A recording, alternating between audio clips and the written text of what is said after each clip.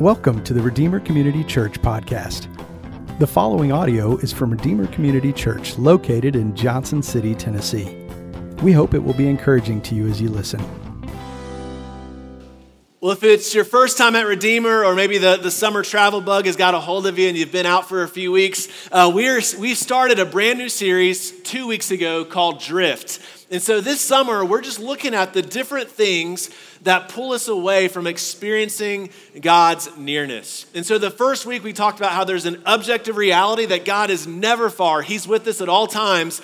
But the subjective experience is that sometimes it doesn't feel that way. So what are some things that kind of pull us away from experiencing God's presence? And last week we talked about the gospel and how when we distort it, whether we transforming power that we need things away, we really dilute the message of the gospel and it doesn't have the transforming power that we need. And so we need a foolproof gospel, nothing added, nothing taken away. And today we're going to be talking about our identity in Christ.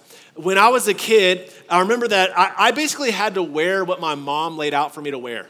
You know, if I wanted to wear Umbro soccer shorts and a Michael Jordan jersey every day, that did not happen because my mom had stone-washed jean shorts, a JCPenney logo t-shirt tucked in, exposing my braided belt. You know, and if the belt had enough access, you could fold it up and tuck it under. I don't know if you remember that style. But either way, like my braided belt. And I wore what my mom wanted me to wear for years until there came a day in middle school or junior high when she gave me the ability to pick out my own clothes.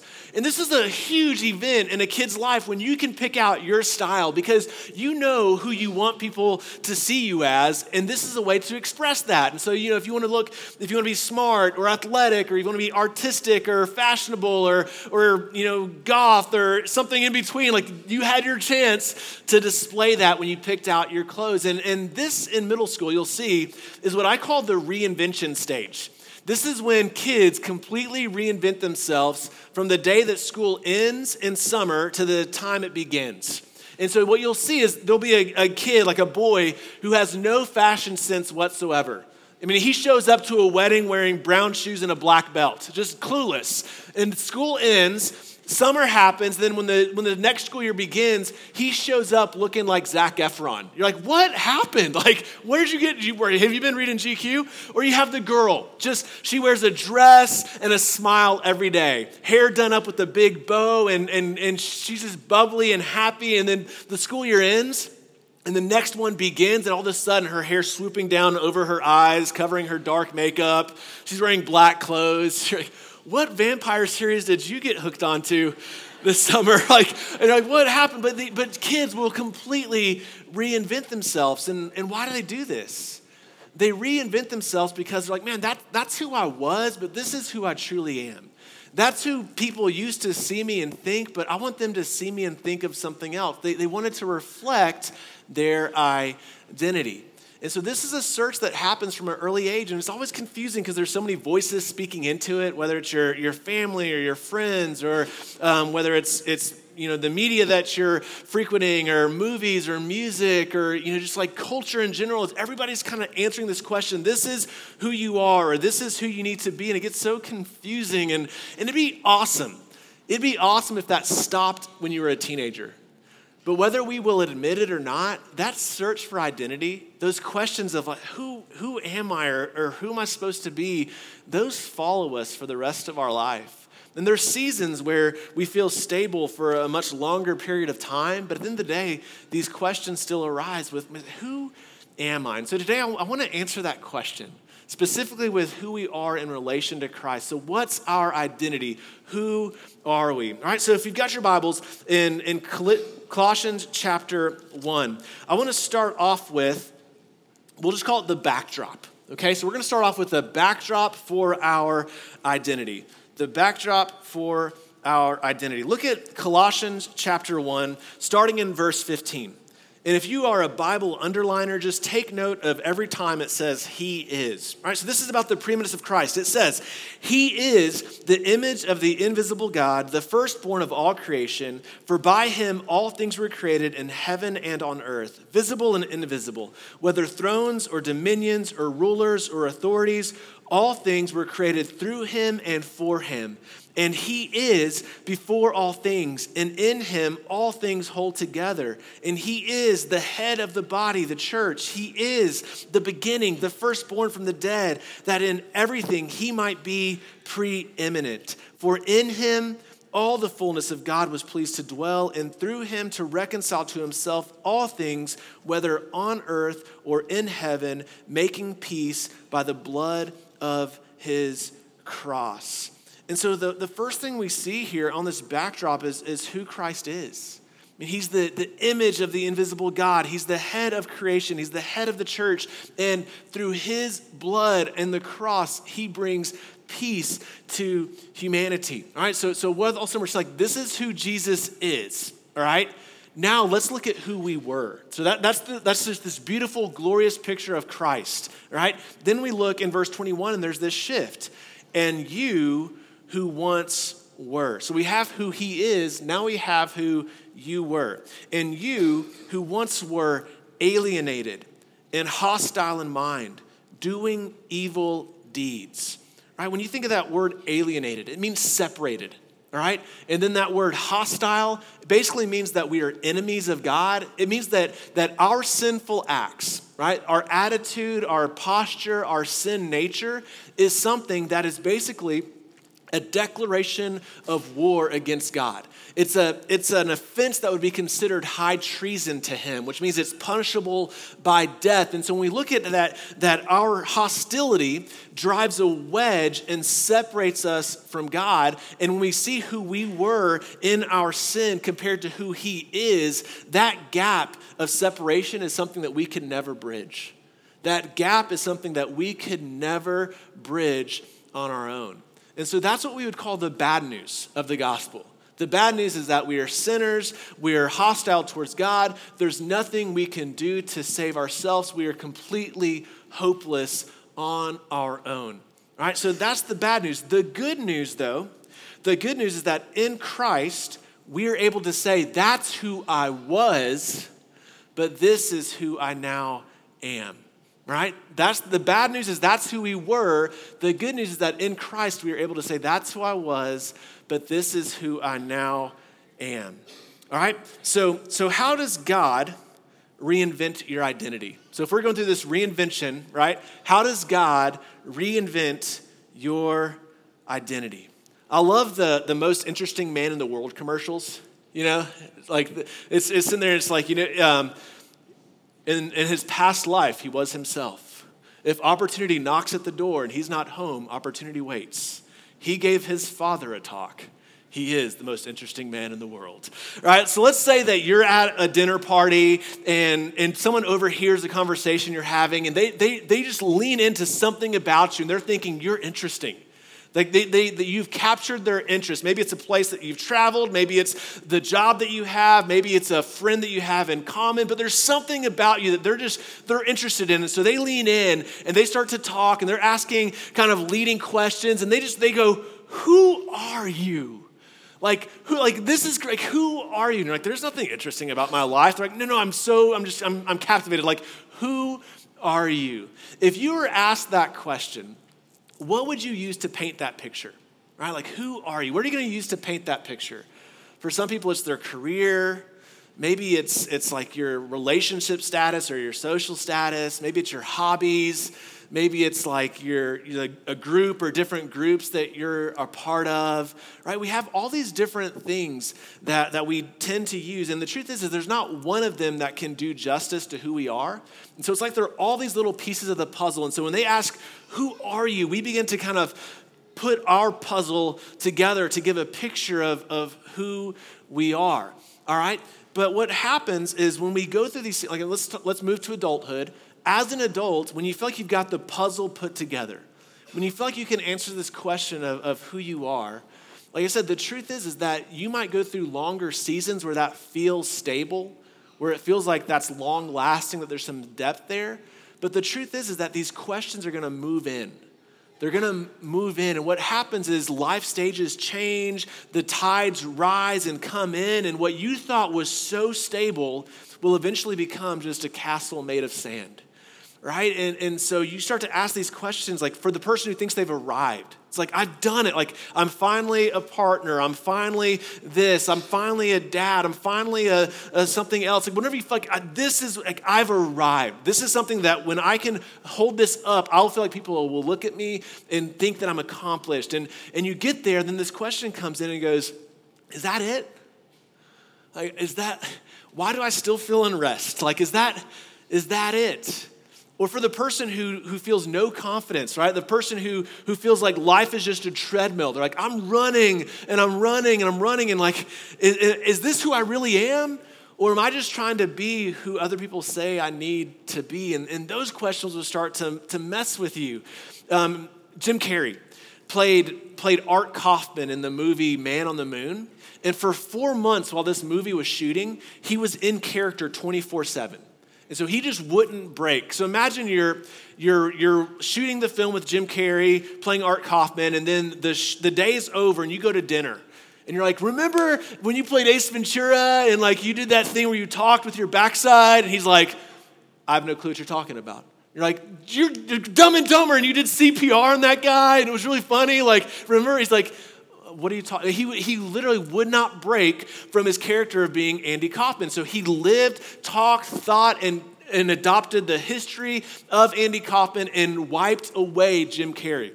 So he was fully into this position. Then once the movie was over, he went through this crisis where he no longer knew who he was. He tried to go back to Jim Carrey, but he realized, like, I'm not even sure if that's who I ever was. And he compares it to the Wizard of Oz. He goes, I feel like Jim Carrey was just this character that I had for people to see. And the truth is I was behind the curtain exhausted, just pulling strings, trying to keep that up. And it was depressing. And so this wrecked his life because he wasn't sure, like, is this who I am? Or is this just who other people want me to be? And so what happens is when we put together the puzzle and think we've got it all figured out, eventually we'll find out that maybe we didn't have anything figured out at all. Like, what if to know who we truly are, what if we have to take the puzzle pieces away? Or what if we have to peel the curtain back to see what's really behind there?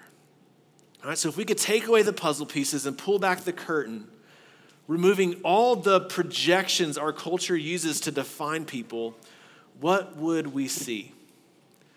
Or more importantly, what would God see? All right, if we could pull back the curtain, what would God see? Look at Colossians 1:22. There's another shift. It shifts from he is to you were, and now he has. He has now reconciled in his body of flesh by his death. Let's just stop there. He is now reconciled in his body of flesh by his death. This is amazing. Reconciliation, it's bringing something back together. So we were separated from God. There was a gap that we were unable to close, and Jesus closes that gap by what? By his death. So take this into consideration with verses 15 through 20, the preeminence of Christ. I want you guys to think about this, all right? Jesus, the God-man, all right, fully God, fully human, is creating everything. And he's using his hands, right? Like his hands, he's just throwing stars against the sky and they're scattering and staying, right? Like he is creating the heavens and the earth and water and these hands slow down in the midst of creation and he forms humanity with his hands, and all of us have been formed by the hands of Christ in our mother's wombs. Like these hands willingly submit to God's plan to rescue us. Those hands were pierced by our transgressions at the cross. Like, what love that Jesus would go through that. He has reconciled us, brought us back to God by his death. Why would he do that? Like, why would these hands willingly be pierced for our transgressions? It says, in order to present you holy and blameless and above reproach before him. See, Jesus, because of his sacrifice, because of his life, death, and resurrection, is able to now present us before God in a new identity. I don't know if you've ever been to a conference where you listen to a speaker, right? Is that just a Christian minister thing, or are there conferences for other things? I only know Christian conference. Let's say you go to a conference on being an eye doctor, right, or something. You're like, I'm going to listen. So if someone steps up onto stage and they're about to talk to you, generally when you see someone walk onto stage, you're asking some questions. Who is this? Are they worth my time? Should I listen to them? You're going to need some qualifications, right? You're going to need to know, they're going to have to establish their credibility if you're going to give them your attention, because you know that your phone is right there and you're 0.5 seconds away from hopping on some type of social media and just scrolling the whole time during the whole duration of their 30-minute spiel. You're like, why should I listen to them? And so as you're asking these questions, generally either someone hosting the conference will get up, or maybe there's a little pamphlet that you can read about each speaker, or they might even themselves, they'll get up and they'll start talking about their degrees, their research, their accomplishments, their experience, and all of a sudden they begin to talk, and what they're doing is they're building credibility so that they can have an audience with you, okay? So let's imagine that we step off the stage before God. So we step up on stage, and it's why should we be in God's presence? Why would we be worth his time? Why do we deserve to have his ear, right? On our own, we have no room to stand. But Jesus comes out to present us. And he comes out and he starts to give our qualifications. He comes out and he says, no. They are no longer separated from you. They are no longer hostile. They are no longer evil. They are no longer sinners. They are blameless. They are holy. They are above reproach. And because of the way that Christ is now able to present us, we have the ability to come near to God's presence. And that's the good news of the gospel, is that our identity changes. When you say, who am I? Who you are is you are someone that when God looks at, if you are in Christ, he doesn't see you as a sinner. He sees you as someone who is holy and blameless and above reproach. That's who you are. That's a piece of your new identity, okay? And so you're able to look at your past and say, that's who I was, but this is who I now am. Right? There is a new you and a true you. Jesus gives us a new identity, right? Jesus gives us a new identity. That's what I love, the baptism of Christ. I've talked about this before, and so if you feel like I've beaten a dead horse, I want you guys to get this. In Mark chapter 1, Jesus shows up to get baptized. Now, his cousin John the Baptist, is baptizing people in the river, and it's a baptism of repentance. And so what happens is people are coming to him, they're saying, we're sinful, we're separated from God, we need to be cleansed of our sin. And they get in the water, and John's boom, dunks them, pulls them up. He's not Presbyterian. He's fully under, I'm out. He's dunking people in the river. And Jesus shows up, and he's I'm next, I call next. Let's pick up basketball at Carver. He's I got next, you guys. And John's I'm dunking people to forgive them of their sins, and if you're the Savior of the world, I don't know if I don't know if you know this, Jesus, but you're perfect.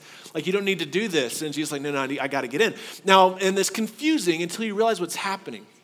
See, at the baptism, Jesus is saying, God, I want to identify with sinners so sinners can identify with me. God, I want to live a life where I can extend to them my righteousness. And I want to die a death where I take their sin. So he's saying, God, I want to take their sin so they can take my righteousness. This is what we see in 2 Corinthians 5:21. It says, for he who knew no sin became sin so that we might become the righteousness of God. You see, what happens when we identify with Christ and when we put our faith in him, there is an exchange that happens where Jesus exchanges his life for ours. And so now the way that God looks at us is totally different because he sees Jesus' life lived in our place, which means what God speaks over Jesus, he now speaks over us. And so what does God say in this beautiful moment of the Holy Spirit descending like a dove and the Father speaking and Jesus the Son is in the water? God the Father says, this is my Son with whom I am well pleased. Which means that God now looks at us because of that exchange and says, you are my beloved child, and I find pleasure in you. approval, and acceptance is given to us, not from our work, but Jesus' work on our behalf. That's why I love the Lord's Prayer. One of the biggest questions we ask in life is, who am I? We're trying to figure this out from a very early age. And when we pray, our Father in heaven, right? We are reminding ourselves that if he's our Father, that means that we are his children. Your identity is that you are a child of God. That when God looks at you, he says, you are my beloved child. In 1 John 3:1, 1 John 3:1, we read this. See what kind of love the Father has given to us, that we should be called children of God, and so we are. See what kind of love the Father has for us, that we should be called children of God, and so we are. You see, this is the framework of what it means to be a Christian. This is a framework to our identity, that when we think of God, the first thing that should come to our minds is Father. That when we think of ourselves, the first thing that should come to mind is that we are his beloved children. That begins to frame out for us a true picture, not the world's picture, not your parents' picture, not culture's picture. That begins to frame a true picture of who you are in Christ and who God sees you to be, who you have been reinvented to be. So you are first and foremost a child of God. So how does this apply to us? Like, what's the gospel application of this? Here's what we've got to understand. As Christians, the way God sees you in Christ is totally different than the way the world sees you or than the way that you see yourself. Okay? As Christians, the way that God sees you is totally different than you see yourself. And here's what happens. When we believe wrongly about who we now are, it pulls us away from experiencing God's nearness. You see, when we begin to put our hope in lesser identities, when we begin to define ourselves in different ways than what God has defined us as, it pulls us away from experiencing God's nearness. I don't know if you guys remember the movie Cool Runnings. I referenced it to Chris today, and he's like, I have no idea what you're talking about. Cool Runnings is about the first Jamaican bobsled team. Okay, and now in this movie, you have one of the teammates has no confidence, Junior. And then you have Yule, who's like the big, strong guy. And at one point, Yule grabs Junior and pulls him to the bathroom, and he says, look in the mirror and tell me what you see. He's like, I see Junior. You know, he's like, you want to know what I see? I see pride. I see power. I'm not going to complete it. All right, but he goes on. And then Junior's like, you really see all of that? And he's like, yes, but it doesn't matter what I see. What do you see? Now look in the mirror again and tell me what you see. And he's like, I see pride. I see power. And right, and it's like, so when you look in the mirror, right, like, who do you see? Right? Or more importantly, if God's behind you, who does God see? You see, when we look in the mirror, some people look in the mirror and they have this false confidence. Like some people look in the mirror and they feel like, you know what, I feel like I've kind of made it. Like I feel like I'm good. I feel like I know who I am. And like I said, that can be a false confidence if it's anything other than Christ. Right? So I want you to imagine this. Let's say you have the AT&T guy that's been in marketing. He's with the company for 25 years. All right, he's climbed the ranks. He's running whole campaigns with advertising, and this guy has made it. And throughout his tenure at AT&T, other companies keep trying to pry him away, but AT&T just keeps sweetening the pot. And so he gets to travel the world. He's flying first class. Like he's going to the Delta Lounge and like getting the cool stuff, like the free shower and meal. And like he's made it. And he's the conference speaker. People like come and tell us about this. And he's showing the research that he's done and how he used this campaign to reach this group and this one to reach that one, and how he's engaging. And this guy has made it. All right? What happens when he gets laid off? What happens when AT&T restructures themselves? And then he said things like, no, like it's fine. Like all these other companies had tried to get at me the last few years. And so he's knocking on those doors. And all of a sudden, none of those doors are opening because they're saying, look, we can get someone with 15, 20 years less of experience to do the same job for a fraction of the cost. And he's all of a sudden, this identity begins to fall. And he's like, okay, the mortgage keeps coming in. Like for my house, the lake house mortgage keeps coming in. The boat payment keeps coming in. My kids' college tuition keeps coming in. That my daughter's wedding next summer, that is still coming. And all of a sudden you realize that he's like, I built myself on this thing that was temporal. And all of a sudden, like it did have a natural end. And I thought that wouldn't happen until I was 63, but like now it's collapsed in front of me. And all of a sudden, this guy doesn't know what his purpose is, what his calling is. He feels like he has no direction in life. So if you look in the mirror and your confidence is anything other than Christ, know that that is temporal. It will eventually either collapse or come to its natural end. That's not a lasting identity. That's not a true identity that can give you worth. But other people look in the mirror and they see the exact opposite. Some people look in the mirror and they just go, I feel worthless. I'm a horrible dad. I'm a horrible mom. I'm a horrible brother. I'm a horrible son. I'm a horrible daughter. I feel like I'm not good enough at anything. I feel like I keep letting people down, and my track record is just disappointment after disappointment after disappointment. Like, I have no future, and I don't know how I'm going to make it. So other people just look in the mirror and they see no confidence, right? Because they're looking to themselves. And so what does God see, though? When God looks in the mirror, when he stands behind you and says, this is what I see. This is what I want you to see of yourself. Flip over to 1 Peter 2. Right? The first and foremost thing I want you to know is that you are a child of God, okay? But that's just scratching the surface. Scripture is filled with you are's, okay? You are's in relation to your identity. But look at this. This is one of my favorite verses in relation to your identity in Christ. It says in verse 9, you are a chosen race, a royal priesthood, a holy nation. You can just add that you are to each one of those. You are a chosen race. You are a royal priesthood. You are a holy nation. You are a people for his own possession, that you may proclaim the excellencies of him who called you out of darkness into his marvelous light. When you remember that you are a chosen race, remember that you are a child of God. When you look at what it means to be a royal priesthood, remember that God looks at you and sees you as a holy one, someone that he has set apart. He sees you as a saint. That means that when God looks at you, he no longer sees a sinner.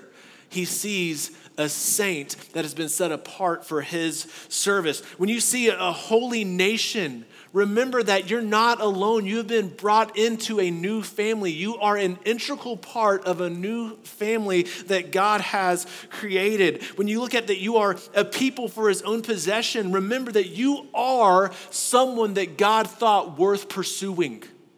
You are someone that God said, I want to pursue them. They are worth my pursuit. When you look at that, those who are called, those who may proclaim the excellencies of him who called you, like that means that you are God's mouthpiece. You are someone that God has chosen to speak through. When you look at the fact that you were called out of darkness into marvelous light, remember that you are saved, that you are forever secure in God's love and grace. Like I said, this is just scraping the surface of the identity you have been given in Christ. You see, the most important thing about you isn't what you think or what others think. The most important thing about you is what God says of you. God says you are holy and blameless and above reproach. Let's recap this real quick. All right, just to recap what we talked about. From a very early age, we begin this search for identity. And from our teenage years to our adult years, there are many voices that are speaking into that. And we have to constantly remember that the way God sees you is different than the way you see yourself. The way God sees you is different than the way the world sees you. In short, the most important thing about you isn't what you say or what others say, it's what God says. And God looks at you and says that you are his child. So how do we move forward with this? How do we move forward? What do we take from this? Well, if a teenager doesn't find their identity, right? If they're searching, like they go from like tight jeans, redneck, to like baggy Jinko, like raver, doing things with colors, like to like preppy, something in between. Like if they don't figure out who they are, when they enter their 20s, they enter a stage that's known as delayed adolescence. And in delayed adolescence, you might look like an adult, and you might need to be carrying the weight and responsibility of an adult, but you're still living like a teenager. Still living like a teenager. In the same way, if we don't figure out who we are in Christ, we will experience spiritual delayed adolescence, where we waver back and forth between seasons of like, I know God loves me, to seasons of, I think he loves me, to seasons of, I'm not sure. And we just kind of go back and forth and back and forth and back and forth. And the truth is that if you don't find your identity in Christ, you're robbing yourself of experiencing his nearness. Right? If you're feeling distant from God, it could be that you're currently living in a false identity. So if we want to come back to shore, if we feel like we're drifting down the beach from God, if we want to come back to shore, it starts by seeing yourself as God sees you and knowing yourself as you're known by God. Let me ask you this question before we move into a time of communion. How does God feel about you right now? How does God feel about you right now? Let me read you what I wrote this down in my journal today, and I've been resting on this whole morning in relation to that question. How does God feel about you? Let me speak this has been spoken over me, and I want to speak it over you. God loves you with a depth, persistence, and intensity beyond imagination. This never changes. It never alters to the slightest degree. It's absolutely unconditional, unlimited, and unimaginably extravagant. You are a beloved child of God. Rest in that this morning. God, I thank you for your word.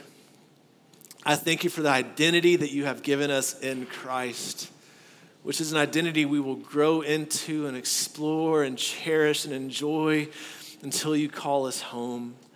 But God, secure us in that. Help us not to hope in lesser things. And God, let that be our deepest peace, knowing that when you look at us, you don't see us for our failures or our shortcomings. You don't see us even for our best successes, but you see us as those who have been given, those who have received the perfect righteousness of Christ. That you see us and declare that we are holy and blameless and above reproach before you. Because of that, we are given an audience with the creator of the universe. And we are forever held in your love and grace. God, that's good news. Lead us to live lives of worship in response of that. It's in your holy name we pray. Amen. Thank you so much for listening to this audio from Redeemer Community Church in Johnson City, Tennessee. You can connect with us and find out more information at redeemercommunity.com.